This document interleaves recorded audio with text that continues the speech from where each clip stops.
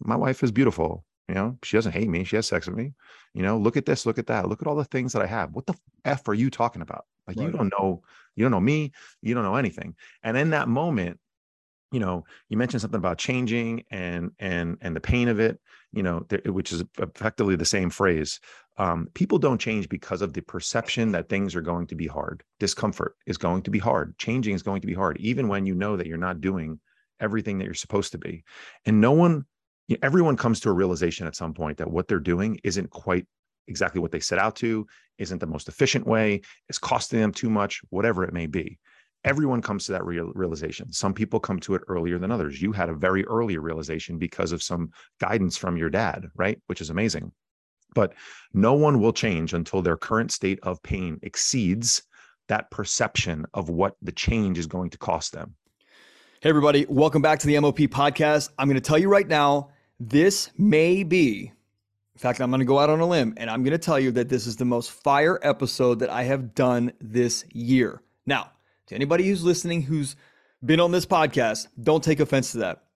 It is because of constant evolution and growth in my life and in the guys that I'm attracting in and that I'm working with, and that, like, me pushing myself, maybe my level of awareness and illumination, the things that I'm discovering about me, I'm able to have deeper and deeper and deeper conversations every episode. There's some kind of growth. And I'm telling you, this episode, I even wrote fire episode on my notes. This episode was the best of the year, the absolute best of the year. And I will only release great episodes. And I'm telling you, this is the best one. So before we get started, let me tell you why you should stay here, why you should invest time, and why you are going to massively benefit from this episode. Okay. My guest, Brian, the guy it's like our stories matched. And we were introduced by Nick Devlin, a good friend of mine. Brian lives 20 miles from me in LA. And when you listen to this, his story is freaking amazing, because most of us are dealing with the same shit. He was dealing with the same shit. And we're going to talk about a lot. We're going to talk about regrets, resentment, cul-de-sac lifestyle, being good enough, the marriage, the fatherhood, the health. We're going to talk about scratching the surface and not going deeper and being okay with that. Obviously, that's not a serving thing. We're going to talk about secret regret that we're all carrying on. We're talking about traumas and past conditioning, past programming, having it all, yet realizing that it's not what you want. It's what other people wanted for you. We're going to talk about money and the relationship and identity around money and the relationship and identity that money creates in you.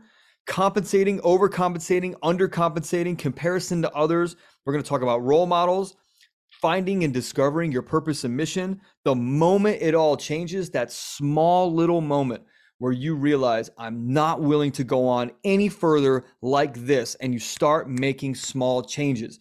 Most of you are at that point. Some of you will take advantage of that today and do something about it. I'm a resource. Brian's a resource. This podcast is a resource. Do something about it. It doesn't have to be us. I'm just asking you to do something about it, right? We're going to be talking about the stories that we tell ourselves to keep ourselves in that cycle, in that rat wheel, keeping ourselves in a job we know we hate to fund a life that we don't want, just to look good and feel good like we're keeping up, just to feel like we're actually there with other people. Understanding and being completely at peace with the fact that your process and your journey of your life is your journey, and there's nobody else that's on that journey. It's you. We're going to talk about being irreplaceable and being replaceable. We're going to talk about what the difference is between those two and how to get from one side to the other. I'm telling you right now, I was like, wow, this is so fucking good. We're talking about bodies breaking down, like effects that you have in the moment may show up 5 to 10 years later, and not realizing the level or the pain or the weight of regret in the moment until it's too late to get that moment back. And we want to shift our mindsets from not thinking like, oh, whatever, the future, I'll take care of it later. We want to focus our mindset on the now, sitting down with your kids now. And Brian talks about it. If you can't sit down with your kids for more than 15 seconds to play Legos or to play ball with them or to crawl around on a playground, or if you can't, run more than 50 feet with them, or you can't ride bikes with them, or you can't take them to do what they want to do, and you truly want to do that, change is needed now, because it is a very short time that we get with these kids. Very short time. So disconnecting from pain, like not making your wife your therapist, 4 stages of learning, time as a context, like your mess becomes your message, and finding your purpose and tapping into it, realizing your true potential. Guys, the 5-second rule from Mel Robbins, how to increase your confidence, focusing on what you value. I'm telling you right now, fucking fire. We're getting right into it. You ready? All right, so let me tell you who Brian Panuzzo is. He's a certified nutrition coach who specializes in working with men whose professional success has cost them their health, maybe their marriage, maybe their relationship with family, and most likely themselves. He spent 20 years on Wall Street as a bond trader, and everything in his life appeared perfect on the surface. He was making great money, beautiful family, took nuts vacations, lived the life that you'd expect from a husband and a father who was financially successful, right? Sound familiar, guys? But beneath the surface, his life was crumbling, was falling apart. He was overweight, his body was breaking down, his marriage was on the brink of divorce, and he had a casual drug, alcohol, and gambling addiction. That's the guy we're talking to today. Massive success in the work world, completely self-sabotaging in the personal world, and the family is suffering and the health is suffering. Perfect. One more thing, menonpurpose.net is our website. Everything you need for Men on Purpose is there. Our masterminds start monthly, sometimes bi-weekly. Our private coaching's there. Our retreats are coming up in the beginning of the year. We've got free giveaways. We've got free stuff that we're putting out all the time. Check out our Men on Purpose community on Facebook. And remember, be on purpose to become irreplaceable. Nobody wants to get replaced, guys. You are here to learn how to become an irreplaceable man. All right? Enjoy. All right, dude. Never had a former bonds trader on here. And so what's interesting to anybody that's like, oh, gross, bonds trader. like I don't know that world. I don't like that world. Is it doesn't matter what position you're in. High level achievement creates a ripple effect. And there's a backing or like a fuel for it that we're going to talk about. That's the cool part. It doesn't matter what you actually do. We're talking about the fuel that causes you to keep going when you know you're misaligned, when you know you're feeling resistance every freaking day, and you got to keep showing up. You just keep pushing yourself to show up, and you know it doesn't serve you. That's what we're going to be talking about. So welcome. My team always says to me, you got to welcome people. You got to say thanks for being here. So welcome, Brian. And thanks for being here. I appreciate you having me, man. I thought I was just going to talk about like Wall Street, the movie stories, like cocaine lunches and drinking at 9 a.m. So, dude, if you want to talk about cocaine lunches and drinking at 9 a.m., I'm all for it, man. I will lead to something fun. I guarantee. Yeah. Sadly, so my wife and I have been married for 15 years. We will get into this 20-year Wall Street career, but missed that version of life on Wall Street. I was about 10 years too late for that. And so anytime we watch a Wall Street related movie, she looks at me and she's like, because she still doesn't fully understand what I did for 20 years. She's like, is that what you used to do? And I go, unfortunately, no. I missed it by a little bit. So I did not have that much fun. I'm so sorry. It was not that much fun. I can go back. I can get Coke and I can I can have $40 martinis for breakfast. That's right. Yeah, man. How did you walk us back? The guys who and women who listen to this, they want to understand that they're not alone, that the pain, the fear, the resistance, the stuff that they're going through, their inability because of lack of skill, knowledge, awareness, illumination, whatever you want to call it, to actually run their personal life like their professional life. They are reeling in that, and that resistance is building friction and heat, and they're feeling it. They're feeling that burn. So take us back and where's the story start? How did you get into being a bonds trader? Because you don't talk about it like it was miraculous and you retired incredibly happy. That's not what happened, right? And we're going to get into that later. Yeah. Look, I look back on my career and have very fond memories and relationships and friendships and skill sets that I would never trade. I also look back where you just asked that question. I got into it because I was a 16, 17-year-old kid in high school in Bergen County, New Jersey, just outside of New York City. So, the financial capital of the world. I was a basketball player. I was an athlete. I didn't think anything about Wall Street when I was going to college. I went on a basketball scholarship to St. Michael's College, small school in just outside of Burlington, Vermont. Hmm. And the guys on the team were all business and economics majors. And so, what did I do? I chose business and economics as my major. I was a double major. And when you come home in the summer, I was a very good basketball player, very competitive. I was going to go play professionally in Europe. You'd come home and you would work on your game, and you would go down to the shore and you would play in summer leagues, and you would just constantly work. But you would also do an internship, because that's what everyone else was doing. So what were my guys that were sophomores, juniors, and seniors when I was a freshman doing? They were doing an internship on Wall Street in New York City, or some of the guys who were Boston based would do it in Boston. And so I got into this rhythm of, okay, I'm a part-time basketball player. I'm a part-time, intern in the summer. And my major is business and economics. And all my friends who didn't go to Europe to play basketball, which I ended up not doing for other reasons, were getting jobs in training programs on Wall Street. And so I had this moment I'm 44 years old.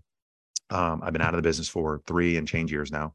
I had this moment late in my career, maybe 17, 18 years into my career. So about 5 years or so ago, where I realized that I had made a decision at 17 years old to become a business and economics major, right? That then shaped the next 23 years of my life.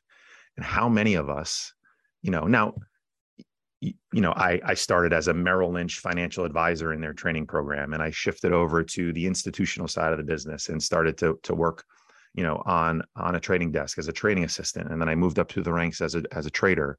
But how many of us make a decision early in our lives and then kind of stay in that niche? Maybe they're slightly different, subsectors within your industry, but Yeah.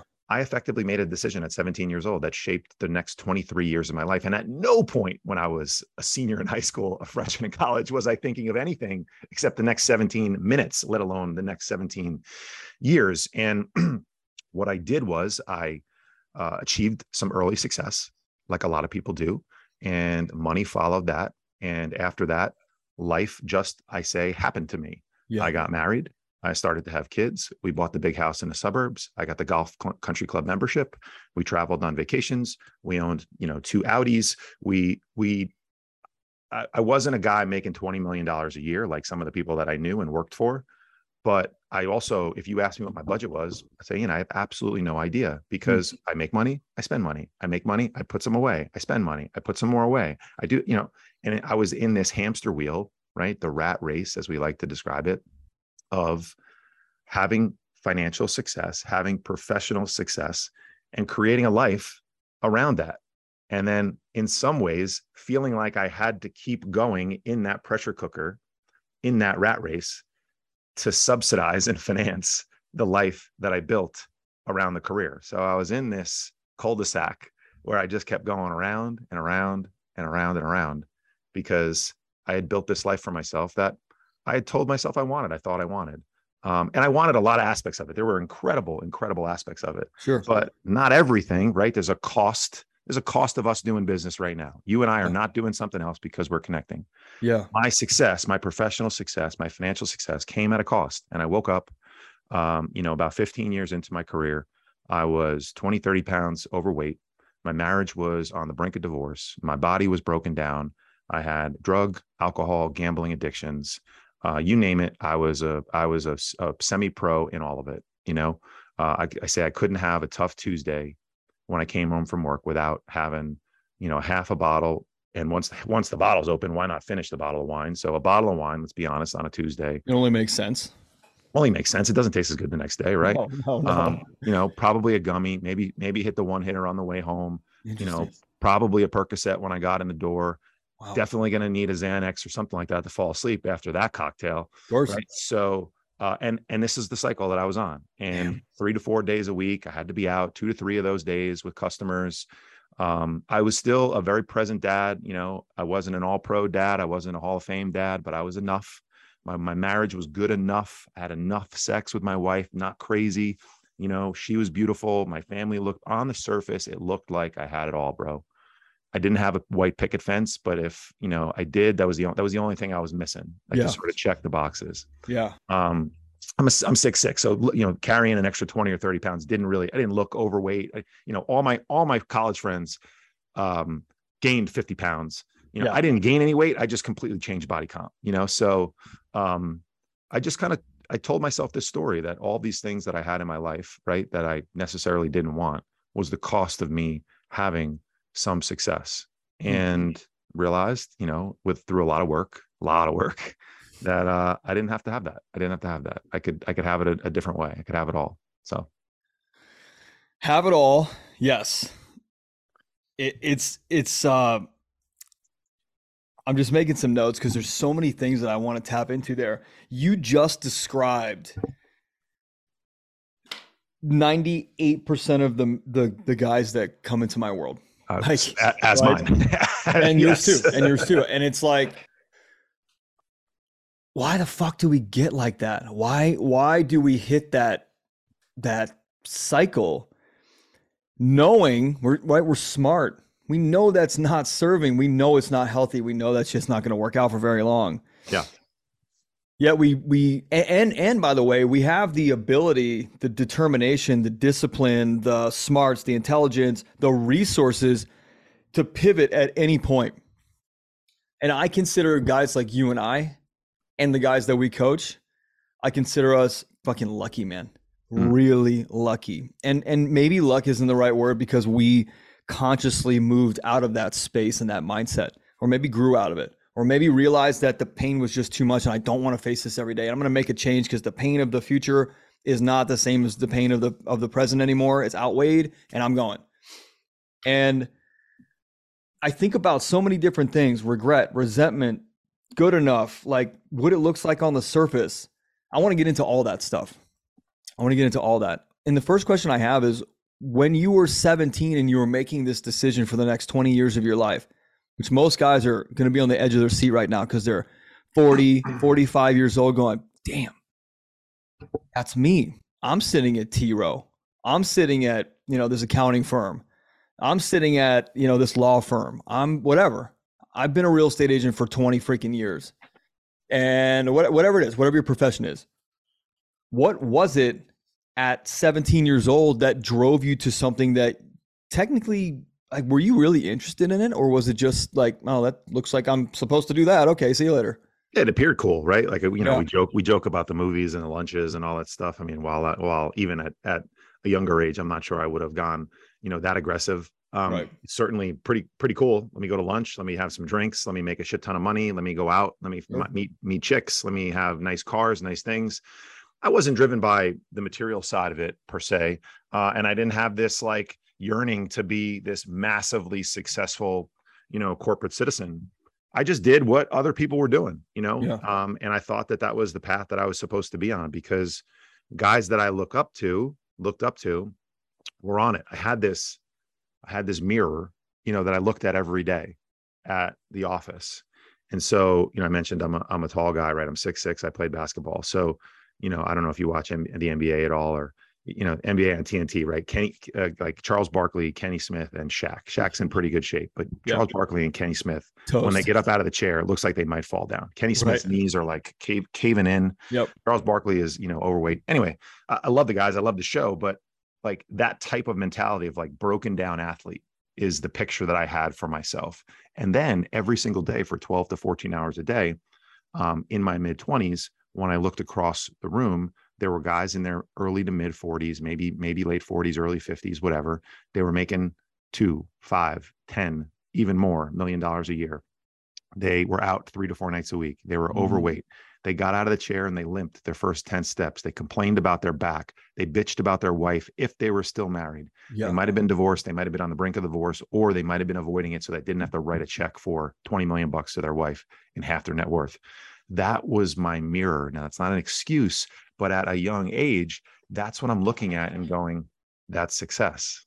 That's success. Mm-hmm. So at 17, you know, I was really just following guys who were 19 who I looked up to on the basketball team and told me what to do. They told me what classes to take. They told me what classes to avoid. They told me everything. I'm thinking more in my early or mid 20s, when you have these role models in front of you, and looking and judging their success.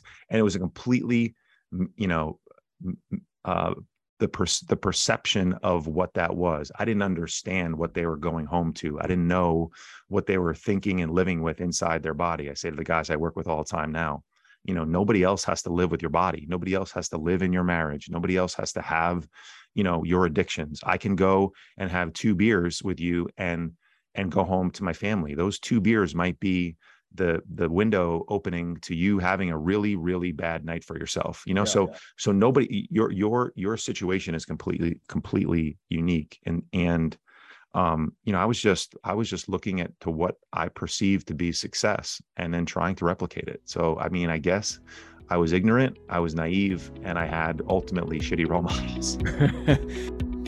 What's up, guys? I'm so sorry to interrupt the episode. I just need 1 minute to share with you all the new and exciting, amazing stuff we've got created here at Men on Purpose.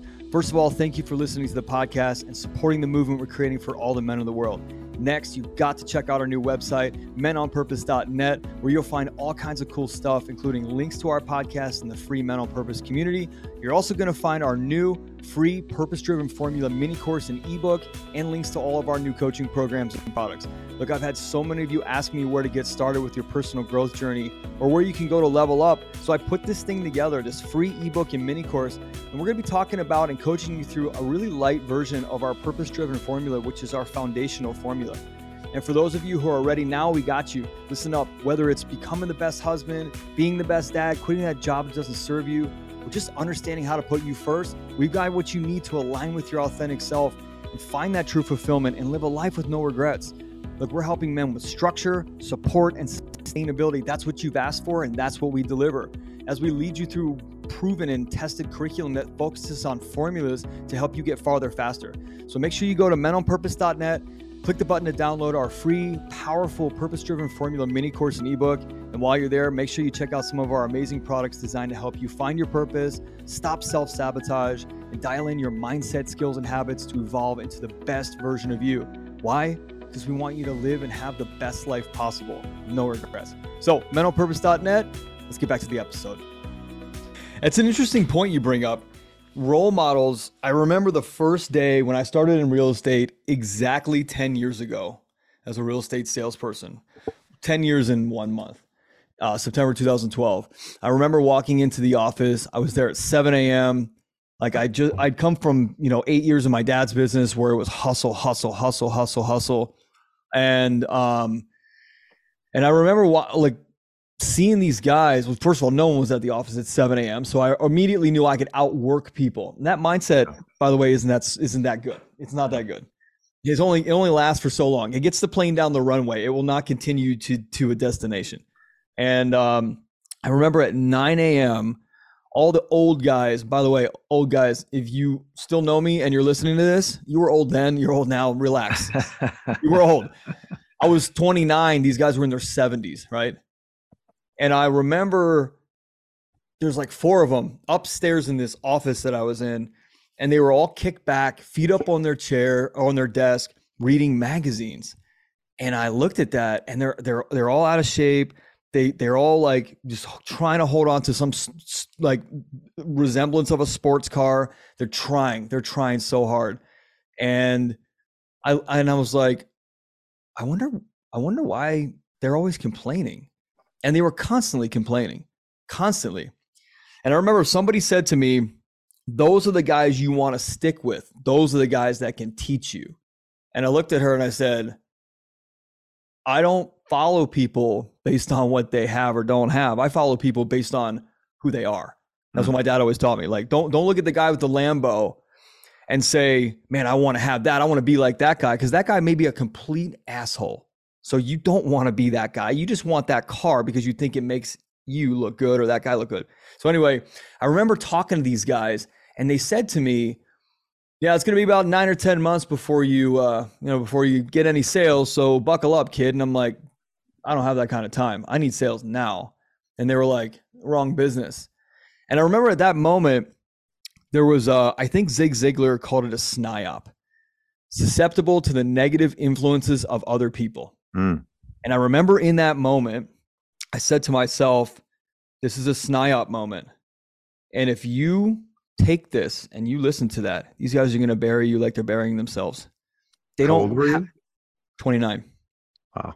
You couldn't I tell don't, me a damn thing at 29. dude. You know That's what? really low, bro.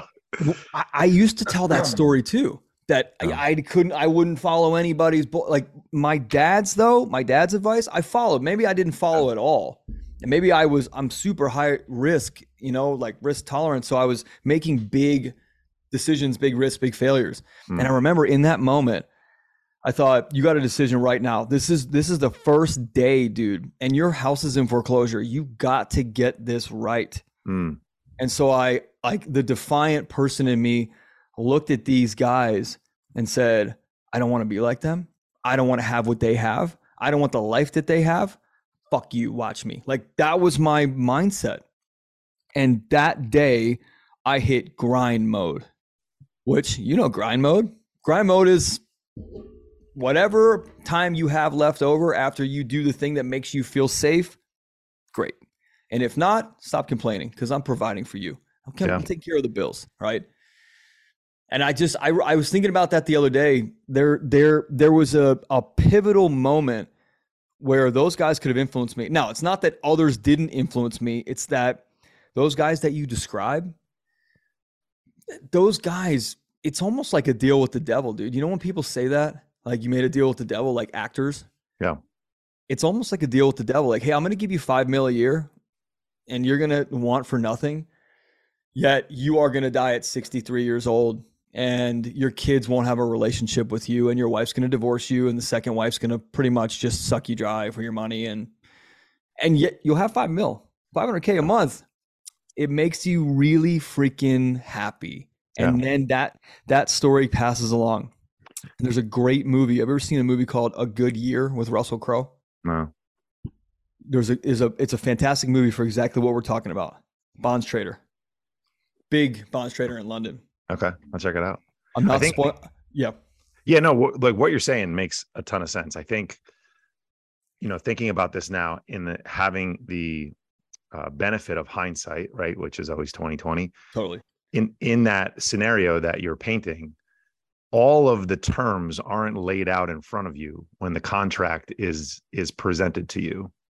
What's really just presented to you and what's really assumed or seen, at least from my perspective and guys that I know and that I've worked with and that I've gotten to know, is you don't figure out some of those clauses, right? In the contract until 10 years down the line, 15 years down the line.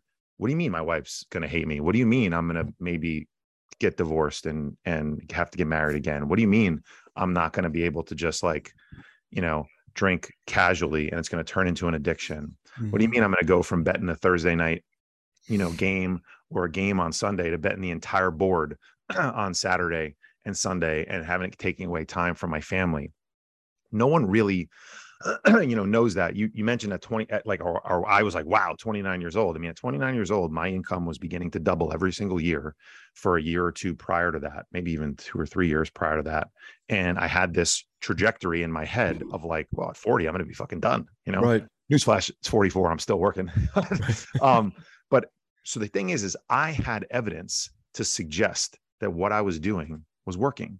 And so that's why I say, and I said in the beginning, in terms of like the ego, you couldn't have told me in my late 20s, early to mid 30s that I needed to change. Hey man, I know you're drinking and smoking and doing this and gambling, but it's really not the best idea for you. I would have been like, look at my house. Look at my W-2 last year. My wife is beautiful. She doesn't hate me. She has sex with me. Look at this, look at that. Look at all the things that I have. What the F are you talking about? Like, right. You don't know me. You don't know anything. And in that moment, you mentioned something about changing and the pain of it, which is effectively the same phrase. People don't change because of the perception that things are going to be hard. Discomfort is going to be hard. Changing is going to be hard, even when you know that you're not doing everything that you're supposed to be. And everyone comes to a realization at some point that what they're doing isn't quite exactly what they set out to, isn't the most efficient way, is costing them too much, whatever it may be. Everyone comes to that realization. Some people come to it earlier than others. You had a very early realization because of some guidance from your dad, right? Which is amazing. But no one will change until their current state of pain exceeds that perception of what the change is going to cost them, that discomfort, that pain. So my state of pain in my late 20s and early 30s of hungover mornings and low energy and not looking as great as I could have, and maybe, not getting laid, a couple extra days a week or something like that. It wasn't great enough until my mid to late 30s when my wife came to me and said, I'm not so sure about this. I don't know if this is for me. I'm going to hang out for a while because we have a 5-year-old and a 6-month-old, but like, this isn't what I signed up for. In that moment, with a few other things, my mom had just passed away. I realized that I couldn't play with my son on the ground because my knees were too jacked up. My body was physically broken down. That state of pain for me was great enough to push me into action. And so I'm going all over the place a little bit. No, you're good. I follow you. But, to me, I don't think that if I was presented with the contract at 26 years old and go, here are the terms, right? Yeah. A lot of money, great life, a little bit of fame, whatever. But here's the list of things that it's going to cost you. Maybe it would have been different for me, but it wouldn't have though. Probably not. But I'm just saying, maybe I would have been able to analyze, I don't know, is this really going to be worth it, at 40 years old? But what happens is we kind of get thrust into the positives of, all the things that that were a lot of the things that became negatives for me, the being out, the partying, the pressure at 26, 27, that was a positive. Like, it completely flipped on me. It put me in a high pressure. I'm an athlete. I'm an alpha male. I'm a guy from Jersey. Give me this stuff. Like, put me in that situation on a daily basis. Then let me go out at night. Then pay me a lot of money to do it. Like, I can go to Knicks games. I can go to I can sit, we can sit on the floor, or the garden. Like, we can do this cool stuff. Like, shit. Yeah. I'm in. We can go on cool golf trips, client trips. Like, I'm in. So, I think a lot of this stuff ultimately comes to the surface, after a number of years. And then you fall into this, which we can get into, this belief, this story that you tell yourself of, well, shit. Yeah. I'm making a lot of money. How the hell am I going to get out of this? How am I going to get out of this trade? Right? How the hell I put this trade on 15 years ago? How am I going to unwind it? I got a family. I got a big ass mortgage. I might have 2 mortgages. I got cars. I got country clubs. I got CapEx every month. Have you seen my credit card bill? Right. I know what yours looks like because I know what mine looks like. Right. So, and how am I going to do this? And so the easiest thing for us to do is to just go right back to at least something that we know creates success in our life, which is usually our career. And we double and triple down on the shit that is working, but causing a lot of other issues at the expense of trying to just go fix the root fucking problem. We were connected for just this beautiful universal reason, because this weekend I was at a function at my daughter's school this past weekend, and a couple of the guys and I were talking about, first of all, what I said to my wife on the way over was, I don't like this shit. I'm not that social. I don't want to do this. I don't want to pretend like I like people's stories. And she goes, well, why don't you talk about the things that other men are experiencing? Because that's your job. That's your profession. That's your purpose. That's your mission. And I said, you know what? You're right. And we got into this conversation about money being the sugarcoating candy shell on a pile of shit. So if you're living in a trailer in, bumfuck Baltimore, where I'm from, or New Jersey, right? And you don't have any money to cover up the shit, you look at the shit every day. Your marriage is fully exposed. Your Facebook profile probably doesn't look that good. Your picture's not that great. You're not taking golf trips and spending 20 grand going to freaking Europe twice a year, whatever, 3 times a year. And there's this interesting formula that just keeps cycling and faster and faster. And this is what you were talking about, is that the money holds off the need to deal with the shit until this thing happens, right? This thing that you said, my wife came to me. Same thing with my wife. Hey, this isn't what I signed up for, right? She said that to me once before, by the way, which was, I didn't sign up for this. And I said, didn't sign up for what? This is when I wanted to get a job stocking bananas at a grocery store after I left my dad's business. And I just didn't have faith in myself at that moment. Didn't have the confidence. And she said, I didn't sign up for this. And I said, what didn't you sign up for? She goes, I didn't marry a loser. I said, well, stocking bananas doesn't make you a loser. She goes, oh, dude, it chokes me up thinking about this. She goes, a guy that gives up on his dreams does. Mm. And it fucking stabbed Ooh, me. And yeah. bro, that fuel motivated me to get that license and start selling hard and making a lot of money. I got back into that cycle though. The money made things better. It Yeah. covered the shit pile in this beautiful candy shell. And every other month I changed the color of the candy shell. So everything was fine. It's another purse, it's another car, it's another trip, it's another this. I'm paying for everything. I'm providing. What else do you want me to do? I got to be out 3 nights a week. I've got to go out and entertain clients. Same thing you're talking about, Brian. Like I've got to go do that. I want to get your take on that theory that money helps you elongate and cover up and avoid the shit you really have to deal with. Like the spotlight's not on it when you've got money to buffer Sure. between what you know you need to do and what you're actually doing, right? The results you have and the results that you want. Yeah. I mean, look, I think, there's all sorts of personal development saying like good enough, good is the enemy of great. And Yes. so my life was good. My life was good enough. I didn't really know that it could be great. I didn't know that you could do different things. All of us are going to have. So, I kept thinking of the word root cause, term root causes when you were talking.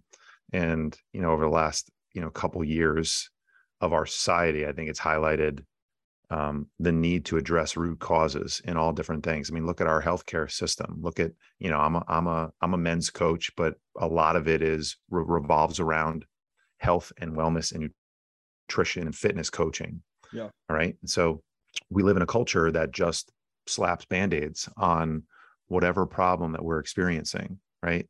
You get one drug prescribed for one issue, and then you need another drug to combat the side effects of the drug that you're taking for that issue. And then that one causes a couple side effects. And you have this drug. Next thing you know, you have this diversified portfolio of prescriptions to deal with one or two or three problems, instead of maybe just going, well, okay, well, what's your lifestyle like? Why do you maybe have those problems? What are you doing on a daily basis that contributes and potentially causes those problems?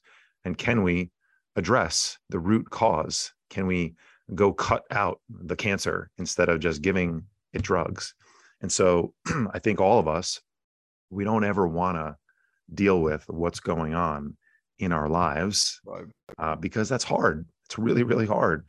Sure. And so we cover it up with more of this, more of that, more work, sedate with, gambling, drugs, alcohol. We disconnect. I was a champion disconnector. I would just go off on my own. I was totally comfortable just being in another room, not around my family, my mom, who was, getting sick and dying.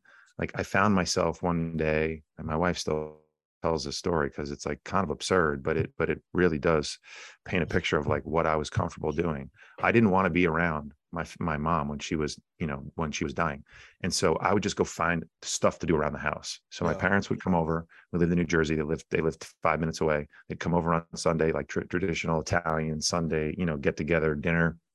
And like next thing you know, my wife comes upstairs, a big house, no one can find me, comes upstairs. I'm cutting my hair. I don't have much hair, so it's pretty easy to cut. Right. I'm cutting my hair. She's like, what are you doing? I'm like, I just wanted to cut my hair real quick. She's like, your fucking parents are here. Like, they're not my parents, yours. Your parents are here. Like, and oh, by the way, your mom's not well. And so you should probably spend time with her. And I didn't think that, let me leave the living room and go upstairs and cut I just wanted to disconnect from any pain that I was experiencing. And so I sensed some sort of pain, some sort of discomfort, and I immediately ran away from it. And I was really good at that, especially men, alpha guys, high pressure, competitive environments. There's this notion of like the locker room is a great place for people to hold each other accountable, to motivate, and to be, yourselves, which is great, which I experienced in sports and I experienced in my professional career.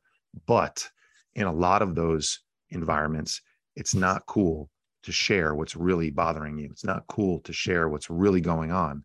And so what do we do as men?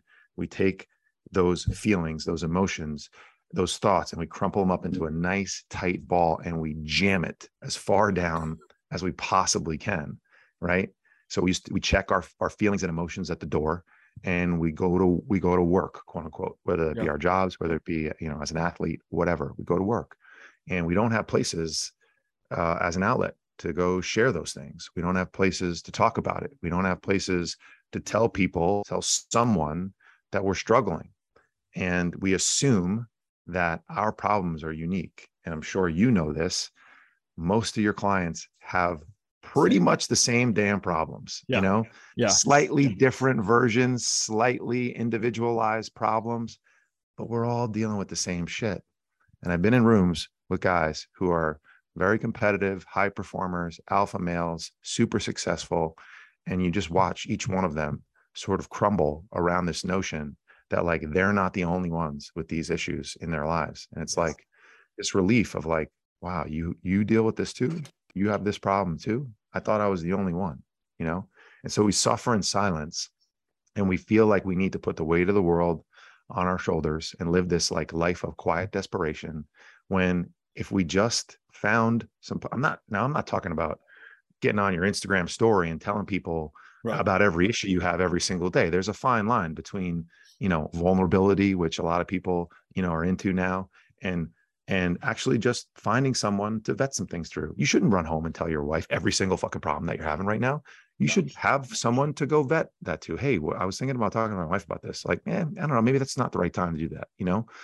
Maybe you work on yourself a little bit first. So having places to go. I don't know why I really got on this topic, but having No, places to go. I appreciate your ADD too, man. Yeah, man. Yeah. Is really important. And I think, going back to like, what you originally asked me, at no point did I have this picture in front of me of like, I'm going to choose that. Yeah. Like I didn't go to the store and choose this life.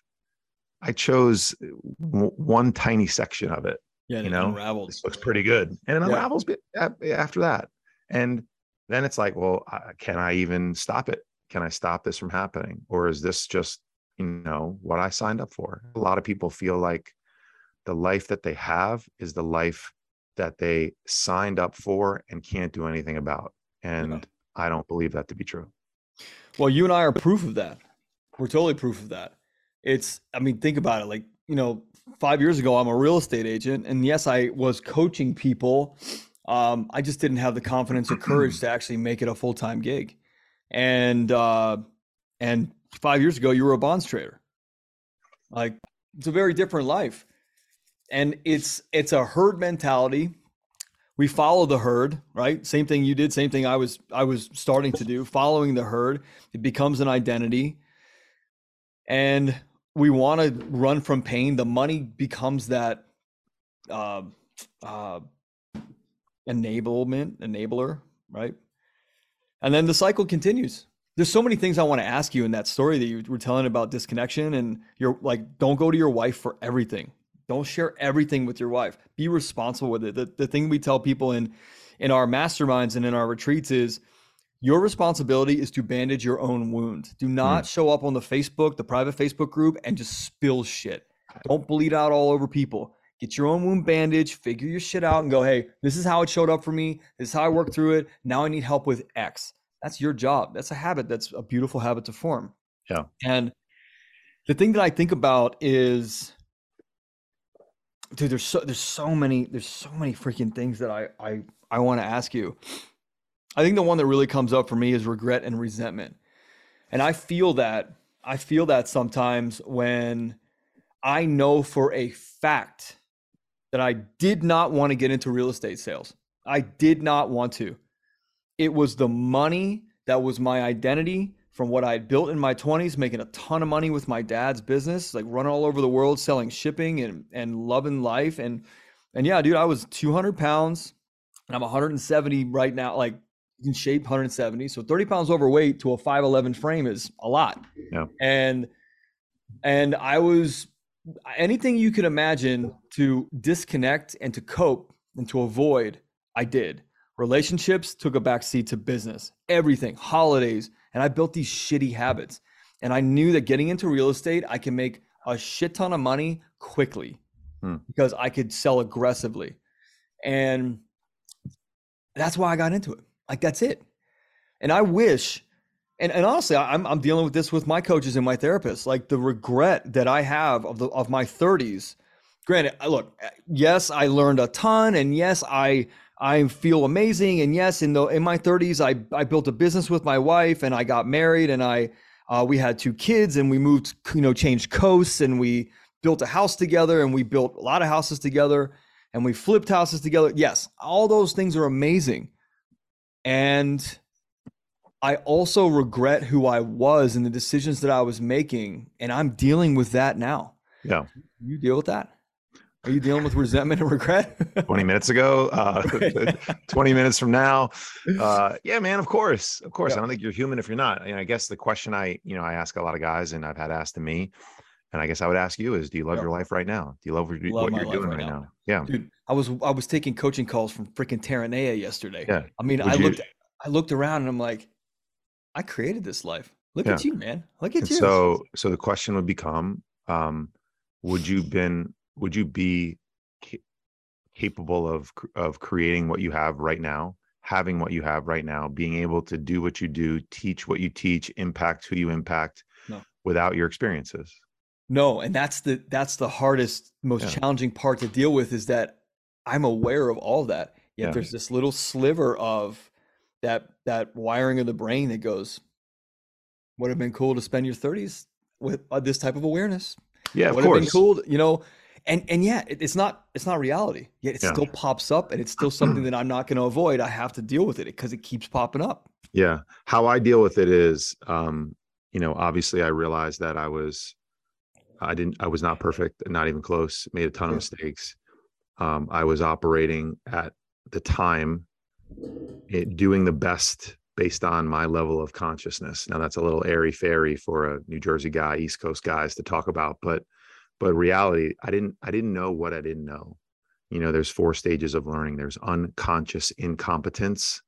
There's conscious incompetence. So unconscious incompetence, you don't know what you don't know. You don't know you're a moron, right? Then someone comes along and tells you, AKA our wives, that we're not doing it right.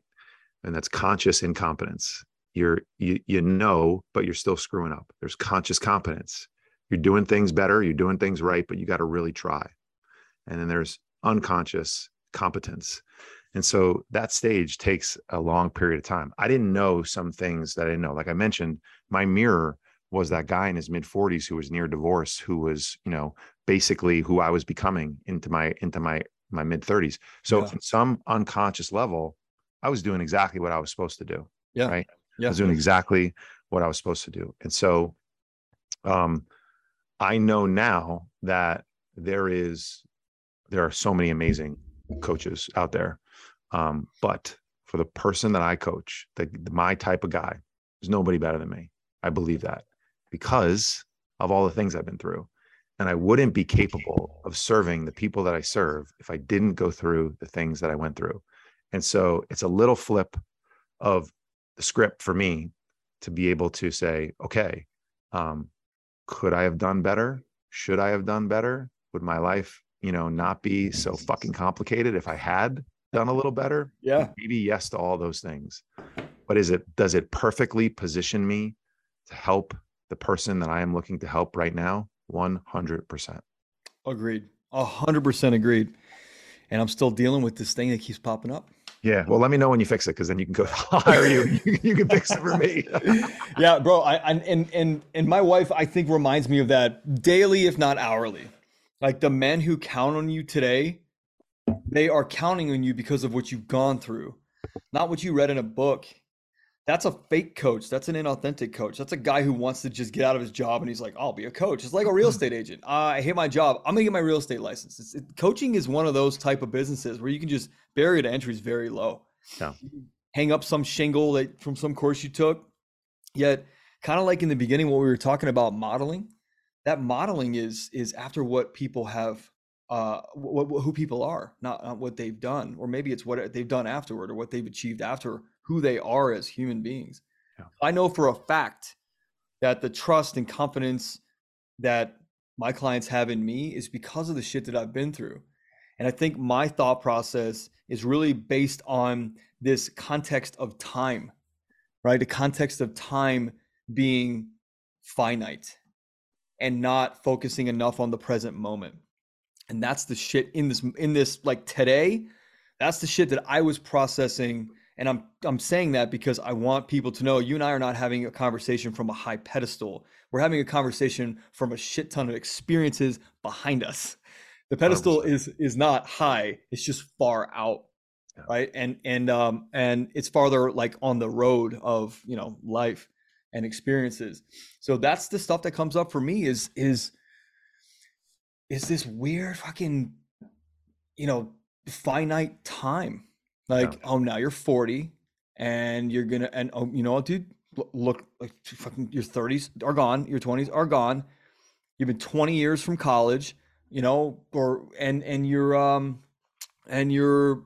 in 10 years they're gonna go like that. Your kids are gonna be older. You're not going to have the same relationships. And granted, that motivates me to do stuff now, right? That is a massive motivator for me to do it now. What serves me most now. And it's still like a little haunting. It's a little Yeah. Look, haunting. there's a lot here that you said that I love. In terms of time, if you have kids, you can condense this real quickly for yourself. Yeah. Right? Do you remember when they were born? Do you remember when they were in diapers? Do you remember Yeah. when they did this, did that? My son just turned 13 Yeah. last month. I got like 4 more summers with him, maybe 5. I'm doing this, Yeah. whatever it is, 4 or 5. It's not enough. I got Scary. 5 more. Let's just go with 5 because that's more. I Yeah. got 5 more summers with him before he is effectively gone and out of the house. And now he'll come back there in college, I would imagine, if he goes to college. But I got 5 more freaking summers with him. And I think the stats are mind blowing. About 80% of your one-on-one time with your kid is over after they turn 18. So in 5 more years, I will have spent 80% of the one-on-one time that I will ever spend with my son in his life. In his life, he was just born. Like I know. I don't even. My wife I and I look at each other know. like, we have a fucking 13-year-old son. How is this even I possible? know. And so, I think that I use that as a motivator. Like Me too. right now we have to do this right now. Yeah. This has to get done right now. And so, um, just circling back to like, you know, motivation and why I do what I do Yeah. and regret. And, I think like there's this powerful thought process of like your mess becomes your message, and why a lot of things that maybe you say to your audience and your clients and what I say to my audience and my clients resonates is because, no one's lived it better than you. No one's lived it better than me. I mean, you can't possibly come from a more authentic place than talking about the things that you struggled with. Because Sure. like no one can tell me that I didn't experience this stuff. No one can tell me that these weren't the thoughts and the feelings going through my head.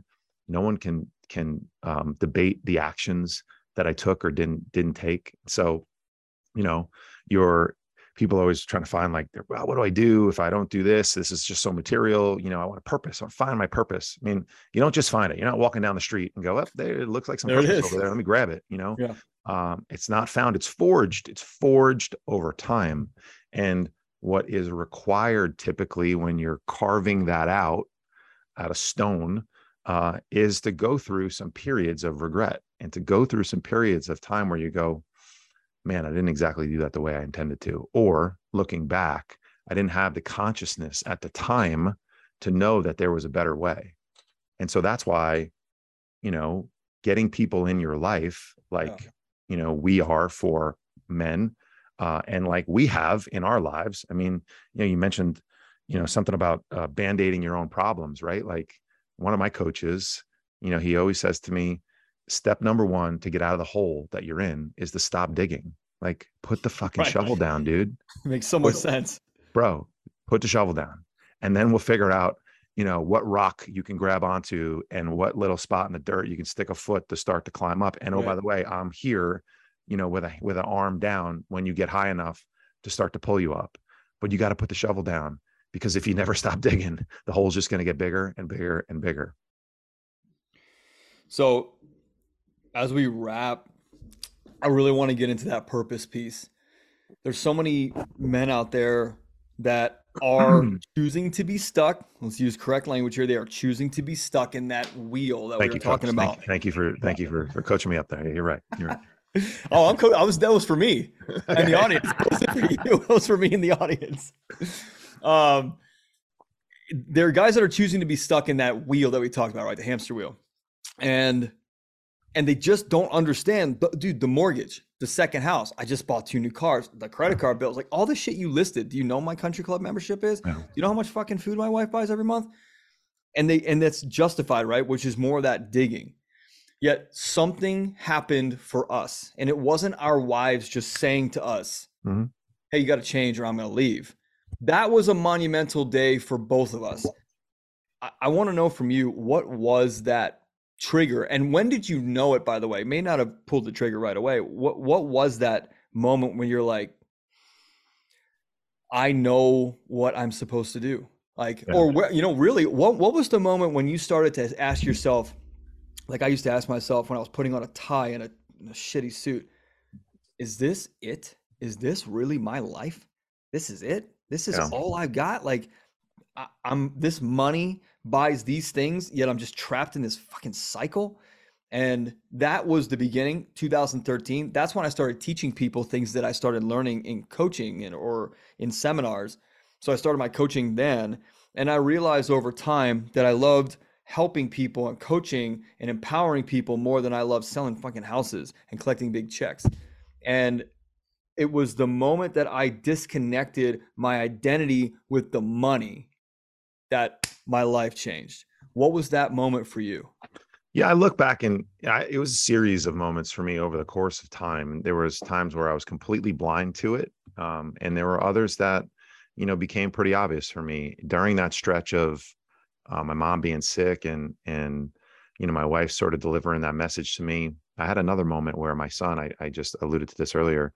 My son was 5 at the time, and he asked me, he was really into Legos, which, any dad knows is an absolute pain chamber when your kid brings you the box of Legos that's 700 pieces and goes, Dad, put this together for me. And then they come back 45 seconds later, Dad, is it done? And then I want to another, play with it. yeah. And another, 4 days later, when you finally finish it, you hand them the finished product in 30 seconds. It's broken. The wing's fucking gone off the plane. Yep. So, and then you spend the next 2 weeks stepping on random Lego pieces and almost dying because of the pain. Sorry, I just had PTSD there. He was at the point where he was starting to do it on his own. At about 5 years old, he was starting to put it together on his own, but he still needed some help. So he called me over and he asked me to help him. And he was on the carpet in the living room. And so he was on the floor and I went to get down on the floor, and like, I couldn't spend more than like 10 or 15 seconds in this position on my knees and shins with my butt on my heels. Like my knees were too much pain, dude, way too much pain. I couldn't sit Indian style because I have hip restrictions in both hips, all jacked up, like super, super uncomfortable. The bottom line, short story is, I could not get on the ground and connect with my son at a level that I desired. And that in that moment, I was like, wow, this is my body being broken down. This story that I told myself about what I needed, my body not being able to do certain things. And that's okay because I'm an ex-athlete, because I have an hour commute each way, because I sit in a chair, 10 to 12 hours a day, because nobody does any, physical activity at the office that's too weird, this is what it's costing me. It's costing me this moment right now. And then I thought back to all of these other moments that I didn't necessarily connect the dots at that time and go, okay, I don't really want this, and then, similar moments like that for me, where, I got into great shape. I lost 20 pounds. I got shredded again. I got into some of the best shape I've ever been in my life. And I didn't make any less money at work. I didn't spend less time at work. I just reprioritized my schedule. I stopped spending time doing stupid shit. And I started to get more disciplined. When I started to keep promises to myself, I started to treat other people with more respect and keep promises to them. I saw my wife start to change and react differently to me. I saw my friends start to change and react differently to me. And I thought back to all these moments of like, oh, well, I've been doing this that way the whole time. And there was all this time, there was just another way to do it. There was a better way to try it.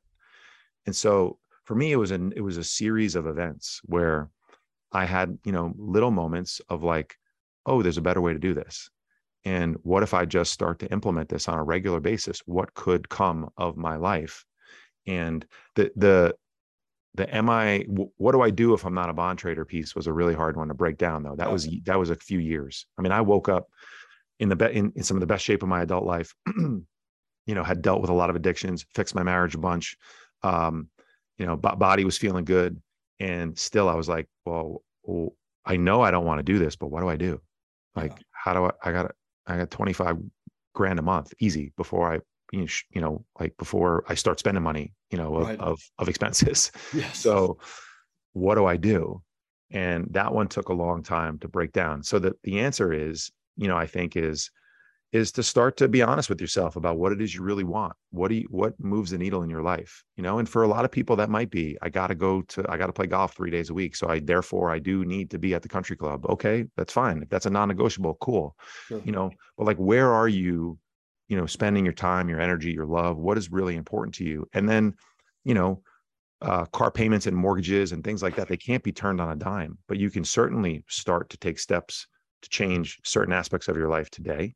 And you can have plans for, all right, well, when, the Range Rover lease is up in 14 months, I don't need a $1,400 a month car payment. Yeah. I could get a Jeep Cherokee and I could have a $500 a month car payment. And It's a pretty damn nice car too. And I'm not really a car guy. So what the hell was I doing with a Range Rover anyway? I got it because everybody else had a fucking Range Rover. So why did I get one too? So, and then you start to realize like, oh, I value, like for me, right? Like I value playing golf with my friends, and like I'm gonna go. I just was talking to some friends back home earlier before we got on this call, and we're going to Pebble Beach in January, and it's a pretty epic trip, and it ain't cheap, right? I value that. I'm going to take away memories from that from the rest of my life, right? Now, a car, I'm about to ditch my 2010 Audi truck that's on its last legs, right? It's been a great car. I haven't had a car payment in 10 years. I paid it off in 2 years. Like, I'm not a car guy. I'm going to get like a GMC Acadia, like I don't need to have a $1,200 a month car payment. I need a car to get me from point A to point B that can fit four to five mutant, teenage boys in it and a bunch of little girls and like look decent. Okay. Yeah, so think about what is really important for you in your life and start to make changes today, not tomorrow, today. And that means the decision to make a decision in the future. So you can't change your car today, but you can say to yourself, when this lease is up, this is what I'm looking for. How much am I really using that second house? Could we Airbnb it a bit? Or could I decide to have a conversation with my wife about what our future plans for it are? So there's these little things, but everything ties back to ultimately for me, what can you do today about it right now? There's a lady named Mel Robbins. She does TEDx talks. Yeah. I don't really even know what she does, except I know she's got this rule called the 5-second rule. And it's this concept of like, we are inundated by our own thoughts all day, hundreds and hundreds and hundreds and hundreds of thousands of them, like maybe millions. And we think about we tell ourselves we're going to do these things all the time. And she has this rule that changed her life. She said 5-second rule. So if you think of something in your head, you got 5 seconds counting down, 5, 4, 3, 2, 1 to go do something about it. Now that might mean a planning stage, or it might mean taking action. Man, I'm sitting on the couch all day. I should really take a walk. 5, 4, 3, 2, 1, get your ass out the door, get your sneakers on, take a walk. And so do something about it today. Do one thing. You do one thing about it, you will feel accomplished, right? There's no better solution to increase your confidence than to keep the promises that you make to yourself. Confidence is just your reputation with yourself. And so the more you're doing that, the more credibility you build. I built so much goddamn credibility with myself in 2015 and 16 when I was changing my life, that I had no other option than to walk around this unbelievably confident guy, because I said I was going to do something and I did it. And then down the line, sometime in the future, I saw a result, and I was then able to tie back the result to the actions that I took. And that's the equation for me over and over and over again. Maybe there's a better way to do it, but for me, it's understanding what it is that I want in the future and ultimately tying back to what the actions that I need to take today. What does that person do that I want to become? What does that person do? Maybe I can't do them all today, but I can do 2 or 3 of them. I Yeah. can do them relentlessly. I can keep that promise to myself over and over again. And we put our blinders on and we kind of magically wake up 6 months from now and we're in great shape, you know? Yeah. But all I'm doing is drinking water, taking walks, getting to the gym 4 days a week, eating real food, getting to bed on time, and keeping promises of, like, not drinking on Tuesday and saving it for date night on Friday. It's a Yeah. pretty basic, plan Basic. right there. And it doesn't work after a week or a month, but it works after 5 years. Right. Yeah. It's consistency. That's how I run our entire program is based off of formulas and habits that we cut and habits that we form. It's exactly what you're talking about. And I agree with you, man. I'm going to write a book that's called something like Life Begins at 40. Because I think at 39 and a half years old, I'll be 40 in December. At exactly 39 and a half years old, everything that I thought I wanted, everything that I thought I liked, almost everything was not what I thought it was. Yeah. And just like you're talking about, the cars, this house, like I lost value for all of it. And I started thinking to myself, maybe I got these things to prove something to myself. Maybe I got these things to say I made it, or to like feel accomplished, or whatever it might be. And now I want to make a different decision. So that 5-second rule, I've heard of that before, and I did that. I called my dad, I don't know, maybe like a month ago, and I said, I think it's time to sell this sports car that we've had for like 23 years. There's a lot of money in it. It's a liquid asset. And I think the expensive luxury car that I bought, I think that's going to go too. He was like, cool, what are you going to get? And I said, I think I'm just going to get a Jeep Wrangler. I'm just going to, something that I can put the top down, just cruise around, and something I can put the kids in. We can go camping. You can go off-roading. I think that's more valuable because that's what I value, is the time with the kids. Now, granted, they love riding around in that car. Yeah. And my dad bought that car when I was 16, and we still have it. And that's kind of cool. And I realized that the only reason I'm keeping it is so that when you come to my house, I go, Brian, I had this car. I drove this car at 16. Yeah. Not a car like it, that car. Yeah. That's it. And I had to be very honest about that. And with the cash that's sitting in it, it could go to serve the family in a lot better ways that I actually value today. Yeah. And the thing that I think about is, will I regret selling the car? And the answer is, I don't know, because I haven't sold it. You don't know until you do it. Yeah. Right. And yes, if I regret it, can I go buy another one? Yes. Can I go find that one and buy the one that my dad bought in 1999? No. Do I need that car? And the answer is no, because all I like is the sound of it and the mechanicalness of it, because it doesn't have any digital. Yeah. So other than that, man, like I absolutely love this conversation, dude. Love this conversation, man. It's fire. There's like 50 more things that I wrote down that I wanted to ask you or talk to you about. So maybe we need to set up a second meeting here and record some really cool shit about dialing into purpose and mission even tighter, talking about like your journey is your journey. That's one of the things that helps me with the regret from the past is it's my journey. It's not your journey. It's not anybody. It's my journey. That's what I was designed for. So dude, this has been great. Really great. Thank you, man. It's been amazing. I really, let's do another one on yours, and we're gonna run it back and do it on mine as well. So this has been super powerful for me.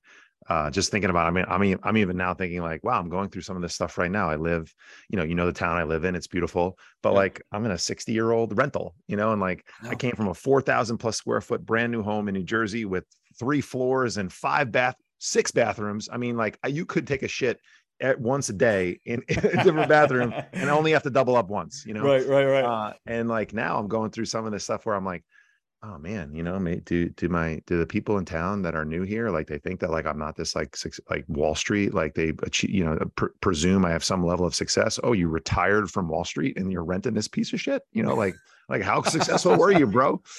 So dude, these are all stories that I'm still telling myself, that I'm still going through, where it's like, I need to go find that beautiful home that overlooks Terranea, that, overlooks the ocean, that, is an $8 million house. Like, yeah. Am I going to have that again in my life? Yes, I am. Yep. But does it mean anything really? No, not really. It's just not unless you like it. Not Not unless, unless you like it. yeah, exactly. Not unless I prescribe a value to it. And then why am I prescribing that value to it? Is it for Yeah. you? Like you said, because the sports car, is it for you? Is it for you to see when I invite you over to my house, Yeah. after you invite me to yours?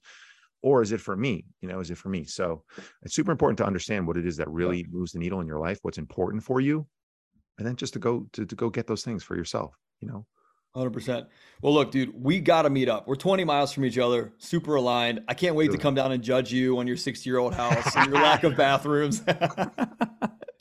No, this has been great, man. So, audience, you will be able to find everything about Brian, Brian's business, Brian's life, Brian's purpose, Brian's mission in the show notes, or go to menonpurpose.net.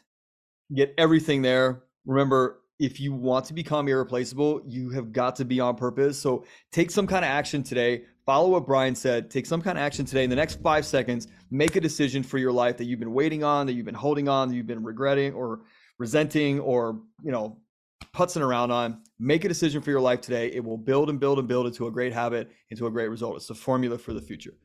And we love you. We appreciate you listening. We'll catch you on the next one.